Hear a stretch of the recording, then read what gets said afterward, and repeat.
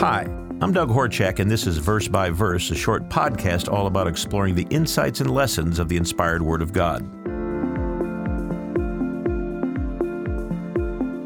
Today we're going to be taking a look at the words of the Apostle Paul in 1 Corinthians 12, verses 12 and 13. Now, this is a very interesting part of the letter Paul wrote to the brethren at Corinth. Let's read this verse. Paul wrote, "For as the body is one and has many members, but all the members of that one body being many are one body, so also is Christ.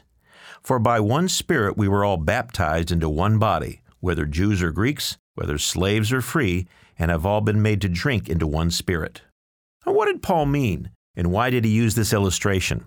I'll have to say, I've always felt that this is a fascinating simile of comparing the church to, of all things, our human body. It's an illustration that should come easy for anyone, young and old alike, to relate to and to understand. In this case, this chapter, Paul compares the various people and functions of the church with the way that a human body actually works. Since we all have a body, and we don't often think about the different parts of our bodies working together, this illustration can help us to understand the nature of the church as Christ would have it. In verse 12, Paul begins by saying that just as our human bodies have many members or parts, so does Christ, meaning the church or the body of Christ. You think about our bodies. We have toes. Those toes are attached to each of our 2 feet and give us stability and balance when we walk. And each of those feet are attached to a leg. And all of these, both feet and legs, work together just to walk. We have eyes, and we have a nose to smell with, and we have a mouth and tongue to taste with. But to fully enjoy a morsel of food, for example, we see it with our eyes, we smell it using our nose, and we taste it with our tongue.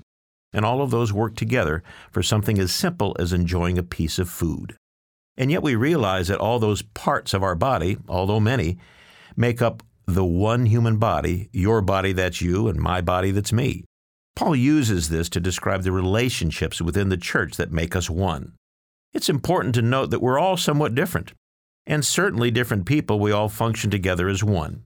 Paul goes on to state in verse 13, "For by one Spirit we are all baptized into one body, whether Jews or Greeks, whether slaves or free, and have all been made to drink into one Spirit." Here the Apostle Paul introduces the subject of our calling, being baptized, and receiving God's Holy Spirit. So regardless of our age, regardless of our sex or gender, regardless of our ethnic background, we were all baptized, we receive the same Spirit, God's Holy Spirit, and become part of that one body, the Church of God. Now, it bears mentioning that in the broader Christian world that we live in, there are hundreds, if not thousands, of different denominations, and certainly they are not unified in one. So why is that so? Well, this introduces another subject, but one worth mentioning. It's no secret that the churches of this world embrace varying beliefs, varying traditions, from Catholic to Orthodox, to many Protestant and evangelical groups. They are often very, very different from one another. Now, the hundreds and hundreds of different groups certainly don't represent the, quote, one body and one Spirit that the Apostle Paul makes reference to. So as you consider the fundamental question, where is the true church of God and what will it look like? One thing we can be certain of, based on what Paul wrote to the church in the first century, the church of God, the body of Christ, will be comprised of people often different in their backgrounds, ethnicity, and culture, people that have different skills and gifts, differing strengths, but a group of committed brethren that is defined by a unity of spirit, working together, believing the truth of God and His Word as given to the church.